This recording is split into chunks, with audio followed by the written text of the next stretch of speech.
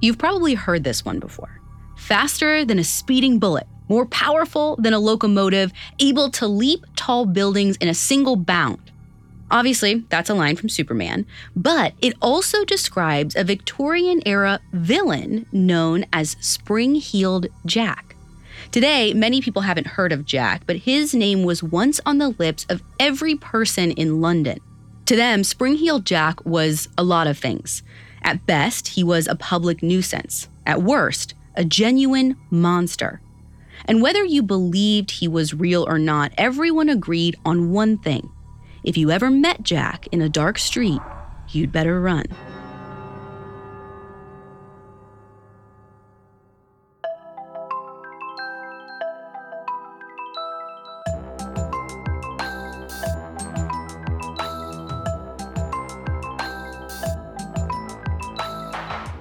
This is Supernatural, a Parcast original. I'm your host, Ashley Flowers. Every Wednesday, I'll be taking a deep dive into a real, unexplained occurrence to try and figure out the truth.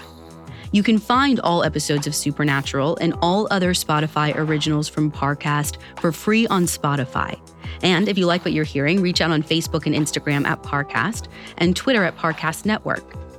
This week, we're looking at Spring-Heeled Jack. Beginning in 1838, a mysterious figure attacked Londoners only to escape capture by literally jumping over buildings. There are plenty of stories, and it's not clear just how true all of them are. But some believe Spring-Heeled Jack was not only real, he's still alive today. We'll dig into the mystery coming up. Stay with us. This episode is brought to you by Anytime Fitness. Forget dark alleys and cemeteries. For some, the gym is the scariest place of all, but it doesn't have to be. With a personalized plan and expert coaching, Anytime Fitness can help make the gym less frightening. Get more for your gym membership than machines. Get personalized support anytime, anywhere. Visit AnytimeFitness.com to try it for free today. Terms, conditions, and restrictions apply. See website for details.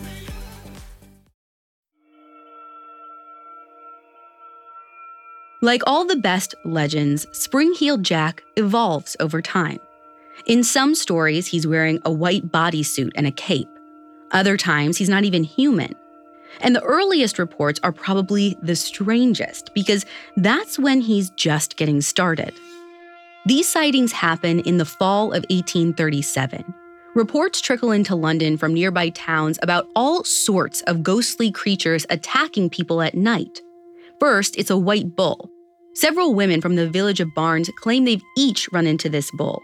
It scares them half to death, and for some reason, they interpret it as not just a normal animal, but a supernatural entity. Then, as December turns into January, a new creature shows up inside the London suburbs, a bear. Or at least, it looks like a bear. Some witnesses claim it's a mysterious man wearing a bear's skin. Like the bull, this bear mostly targets women, but it actually attacks them, shredding their clothes with its claws. Eventually, a third figure pops up. This time, it's a man wearing polished armor with these wild claws coming out of his fingers. He's wearing the Victorian version of moon shoes, like boots with coiled springs coming out of the heels. And according to the rumors, he's able to jump incredibly high, like over tall buildings in a single bound kind of high. This terrifying night appears all over London's suburbs, scaring people, and each time he grows bolder, until finally he crosses the line from disturbing to dangerous. He attacks a carpenter on a street that's ironically named Cutthroat Lane. His victim, the carpenter, is a powerful man, not somebody that's easy to mess with, but the knight literally claws his clothing into ribbons. All these stories, the bear, the bull, the man in shiny armor, are trickling into London, and people are confused. Like, is it just a coincidence that these weird things are happening? Or is there some sort of shapeshifter going around? And as news of these assaults trickle in, they notice a pattern. A figure attacks a person alone at night. It uses its claws to hurt them or rip their clothes, and then it leaps away down the street and over rooftops like a Victorian Michael Jordan. It just doesn't make any sense. And it's not until January 9th that the pieces start to fall into place. That morning, the Lord Mayor of London prints an anonymous letter he's received in a newspaper called The Times. The mystery writer sounds upset about all the attacks, and he basically speculates that it's all the work of one unknown assailant. This person uses a variety of disguises to confuse and attack people, and the writer claims that he knows about 7 different ladies who have had these encounters and fainted. Now, the Lord Mayor's response is basically to shrug. He publishes the letter probably to make it seem like he's doing something, but in reality, the shapeshifter hasn't stepped foot into London proper.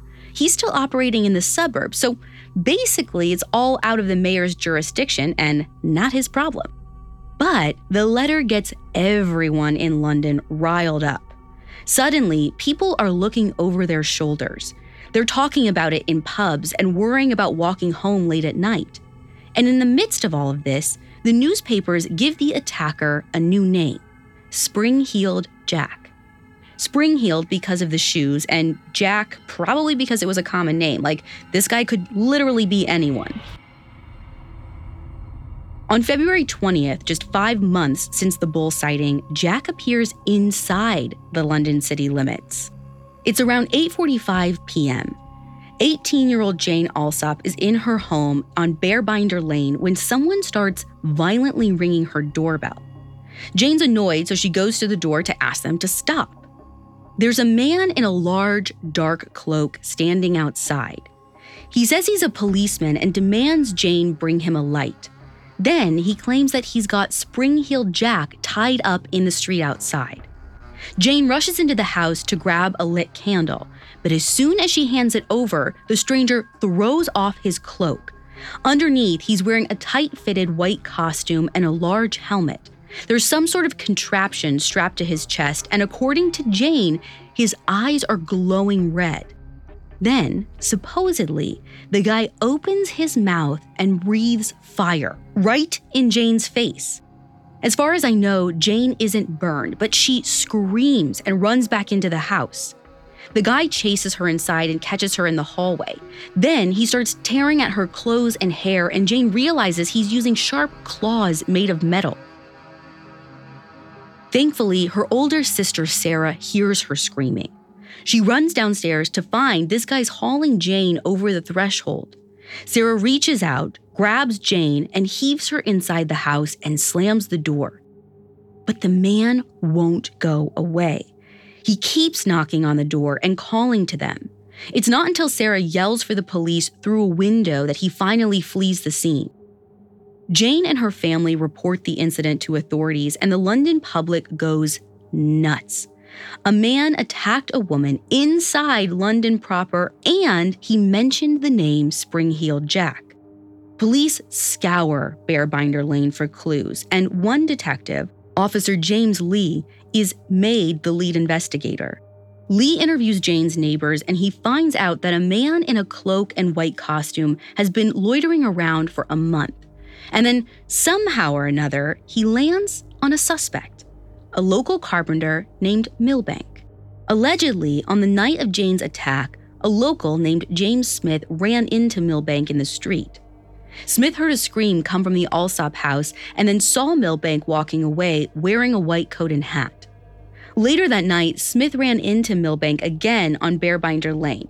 Clearly drunk, Milbank lunged at Smith and yelled, "What have you to say to Spring Jack?"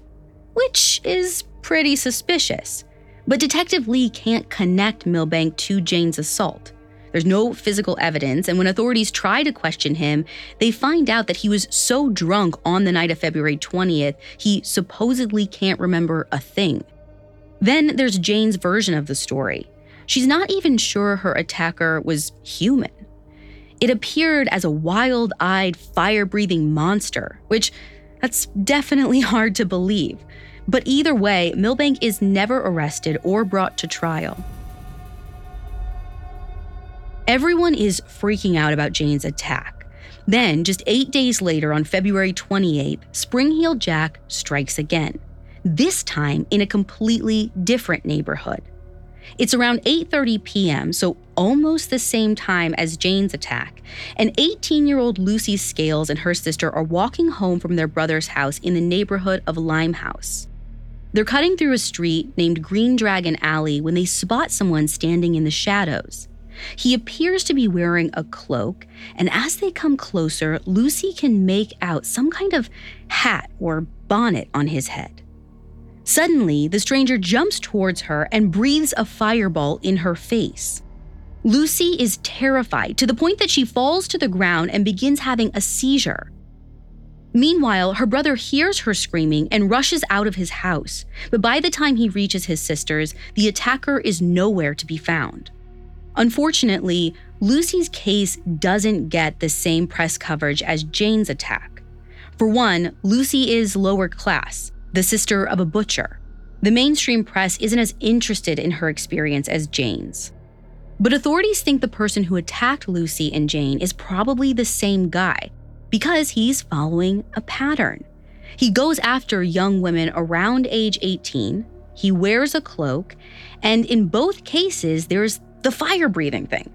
So they put the same investigator, Officer James Lee, on Lucy's case. Now, all they have to do is figure out where Jack will strike next. Coming up, Spring-Heeled Jack takes on the British Army.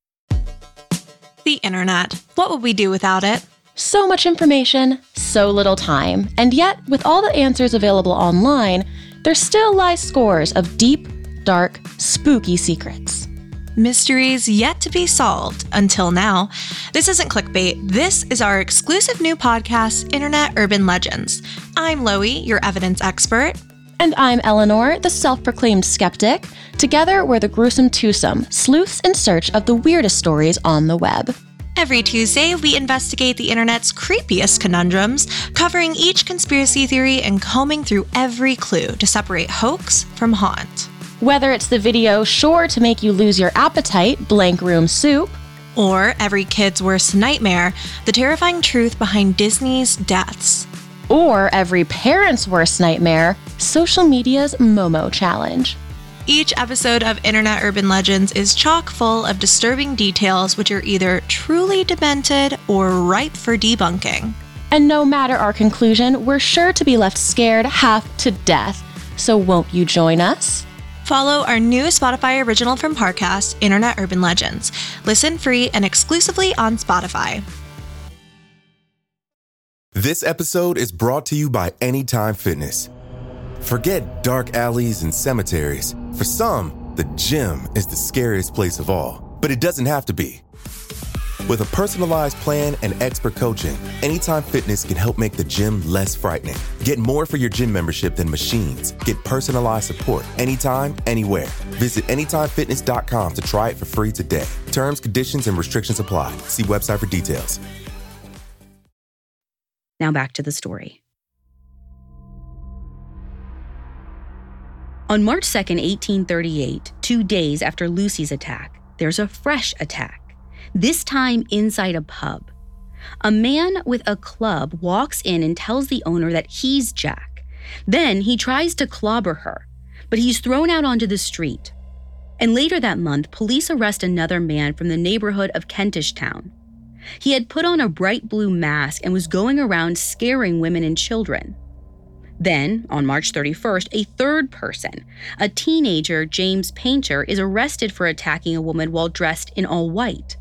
Apparently, Painter's victim had recognized his voice. So all of this brings up a great point, which is that Spring-Heeled Jack could be the work of multiple people. The real Jack plus a load of copycats. Not to mention, newspapers are cashing in on the Jack panic. They're quick to label anything strange or dangerous as the work of Spring-Heeled Jack. But assuming that in most cases Jack is one person, he seems to be targeting the mid to lower class. He attacks several servants, including a woman named Polly Adams in 1837 and a young boy in London's East End in 1838. And by this point, there's a common story floating around London and its suburbs. It goes like this. An unnamed local woman is walking alone at night when Spring-Heeled Jack attacks her. He scares her half to death, leaving her with seizures.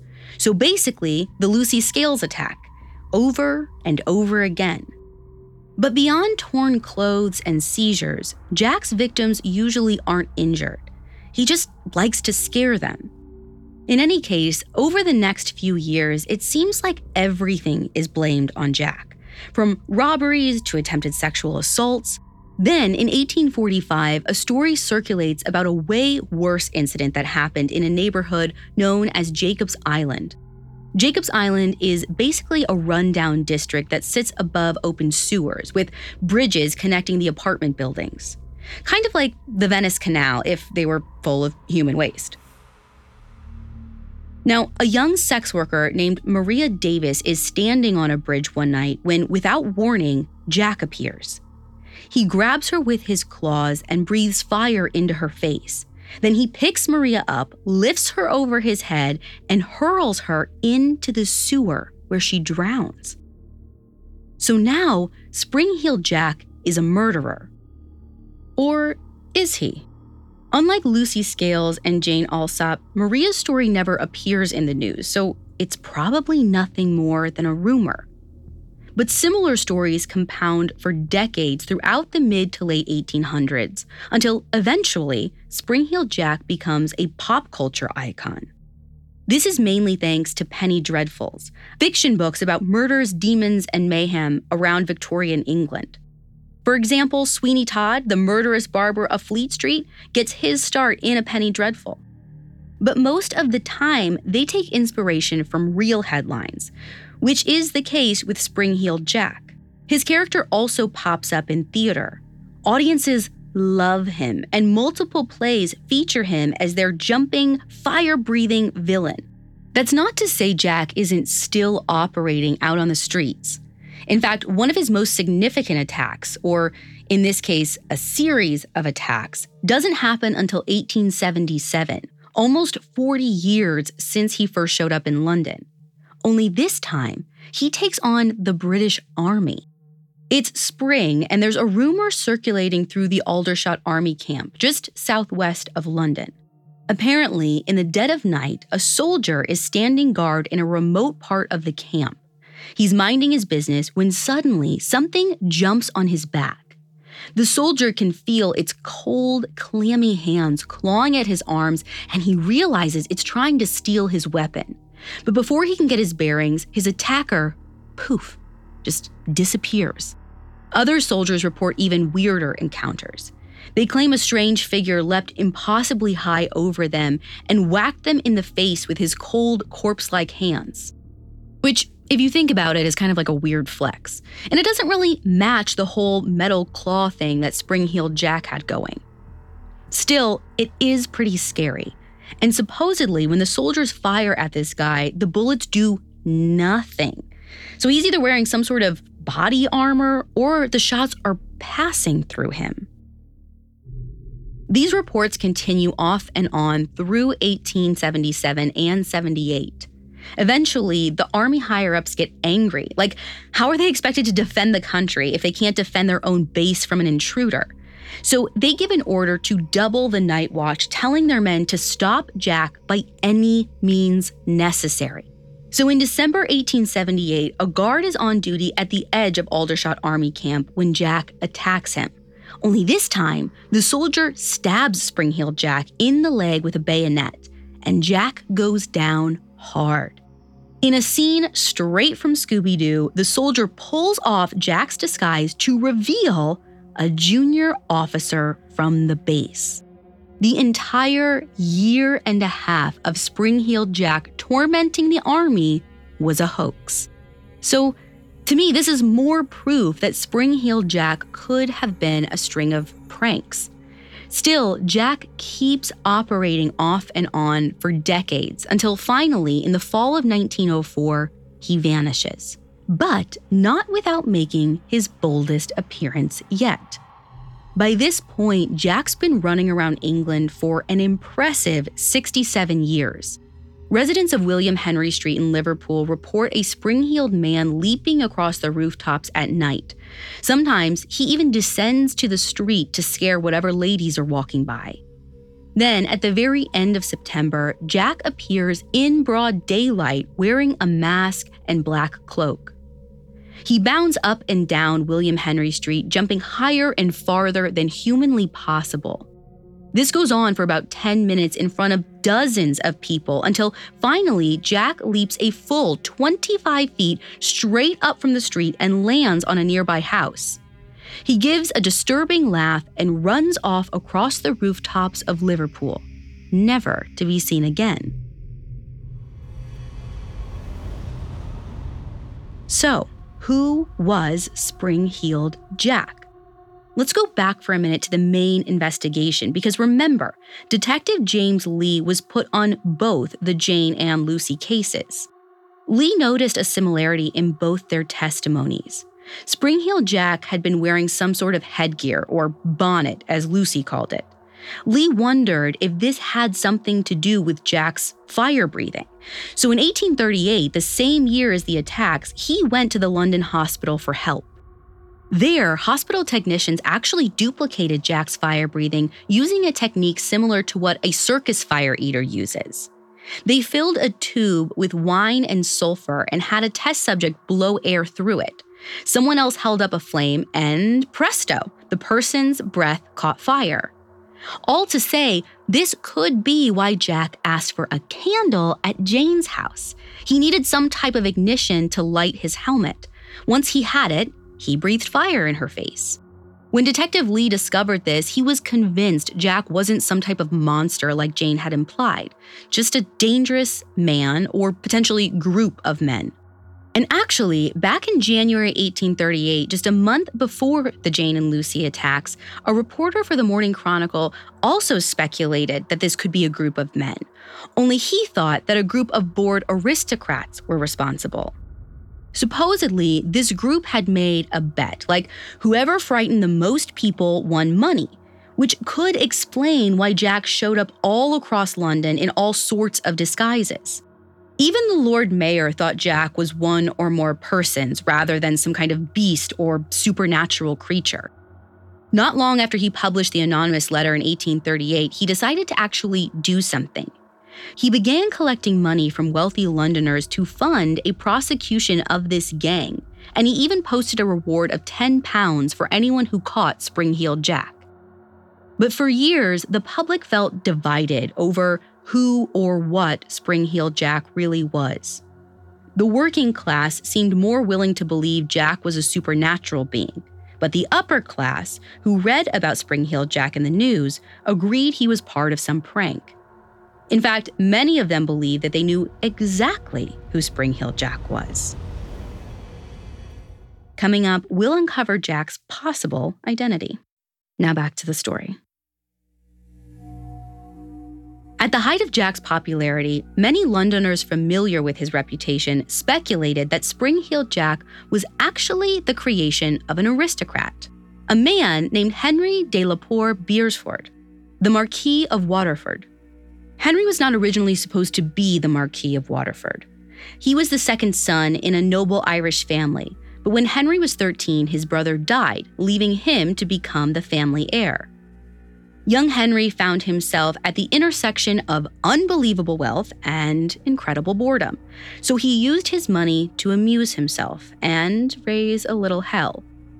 For example, Henry once sailed his yacht to America with his drinking buddies, where he was arrested for beating up people on the street. When he came back to England, he tried to start a Victorian fight club, literally offering to pay men to fight him. There's a report that one night he attacked a group of singers while entirely naked. And according to legend, he's the guy behind the phrase, painting the town red. As the story goes, in 1837, Henry wrought havoc on the town of Melton Mowbray. He and his rich friends beat an English police officer and splashed red paint all over the buildings. They even broke a man out of the local jail. People at the time called Henry the Mad Marquis. He was known for pranks and vandalism, so scaring people with a Spring-Heeled Jack getup sounds right up his alley. The only hitch is the timeline. You see, Henry lived in England in 1837 and 1838, the years when Spring-Heeled Jack first came to prominence. But by 1842, 3 years before Jack drowned Maria Davis, he'd moved back to Ireland. And in 1859, he died falling off a horse. So Henry and his friends might have been responsible for the first attacks, but he couldn't have been the spring-heeled Jack who haunted the London suburbs and countryside through the mid-1800s. And he definitely wasn't the person who leaped across Liverpool rooftops in 1904. Although that last sighting might have never happened. In 1967, a woman who lived in Liverpool during 1904 wrote into a newspaper hoping to set the record straight. She claimed the famous Jack sighting was actually a common incident. Apparently, there was a local man with a mental disability who tended to fixate on religion. More than once, the man had climbed onto his roof to yell about the devil, and when people called the authorities, he would run away across rooftops. Over time, this story morphed into the last confirmed sighting of spring-heeled Jack. Whether or not that's true, people, especially working-class women, had a lot to be afraid of in Victorian-era London. Crime was rampant. The neighborhoods in London's East End were dangerous, and theft happened everywhere. People didn't feel like they had any protection, and many of them distrusted the Metropolitan Police. The organization had been founded not even a decade before Jack appeared, and according to records, a lot of cops were drunk on the job. The reason Jack permeated every aspect of society, from word of mouth to stage plays, is probably because there was a culture of fear. So in a weird way, believing in a supervillain or a shape-shifting monster could be comforting, a way to make sense of the constant danger. And in retrospect, Jack probably dropped off people's radar because something else took his place. Someone even more famous than spring-heeled Jack. Between August 31st and November 9th, 1888, an unknown assailant stalked and killed 5 women in London's neighborhood of Whitechapel. He mutilated their bodies, slit their throats, and cut their organs out with a knife. Then, the murderer allegedly sent letters to the press and the Metropolitan Police dubbing himself Jack the Ripper. Jack the Ripper's killing spree only lasted a few months, but it was terrifying. A total of 11 murders happened in close proximity around the same time, meaning there could have been even more victims no one knew about. The manhunt became a national sensation. Even today, there are Jack the Ripper tours around Whitechapel, and no one's ever solved who the killer was. A boogeyman like spring-heeled Jack pales in comparison. But even though Jack the Ripper became way more popular, the original Jack didn't just fade away. He may have found a new home. In the fall of 1938, literally 100 years after Jack first came into existence, a strange figure appears in the Cape Cod village of Provincetown, Massachusetts. One witness says he encountered this mysterious person and they spat blue flames into his face. Newspapers dub him Black Flash, and a year later, in 1939, a reporter from the Provincetown Advocate claims that Flash can jump over 10-foot hedges. Their explanation?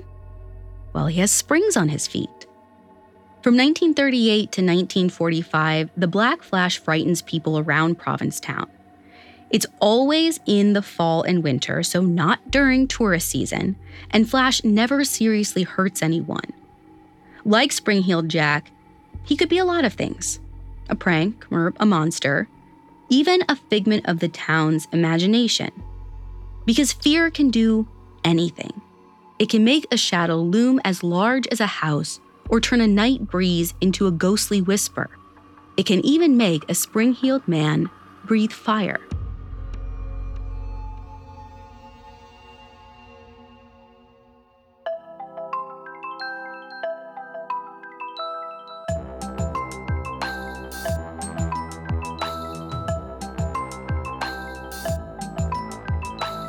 Thanks for listening.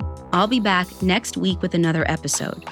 You can find all episodes of Supernatural and all other Parcast originals for free on Spotify. Spotify has all your favorite music and podcasts all in one place, so they're making it easier to listen to whatever you want to hear for free on your phone, computer, or smart speaker. And if you like this show, follow @Parcast on Facebook and Instagram, and @Parcast Network on Twitter. Supernatural stars Ashley Flowers and is a Spotify original from Parcast. It's executive produced by Max Cutler, sound design by Carrie Murphy, with production assistance by Ron Shapiro, Carly Madden, and Aaron Larson. This episode of Supernatural was written by Molly Quinlan with writing assistance by Allie Wicker, fact-checking by Anya Bayerly, and research by Mickey Taylor. To hear more stories hosted by me, check out Crime Junkie and all AudioChuck originals.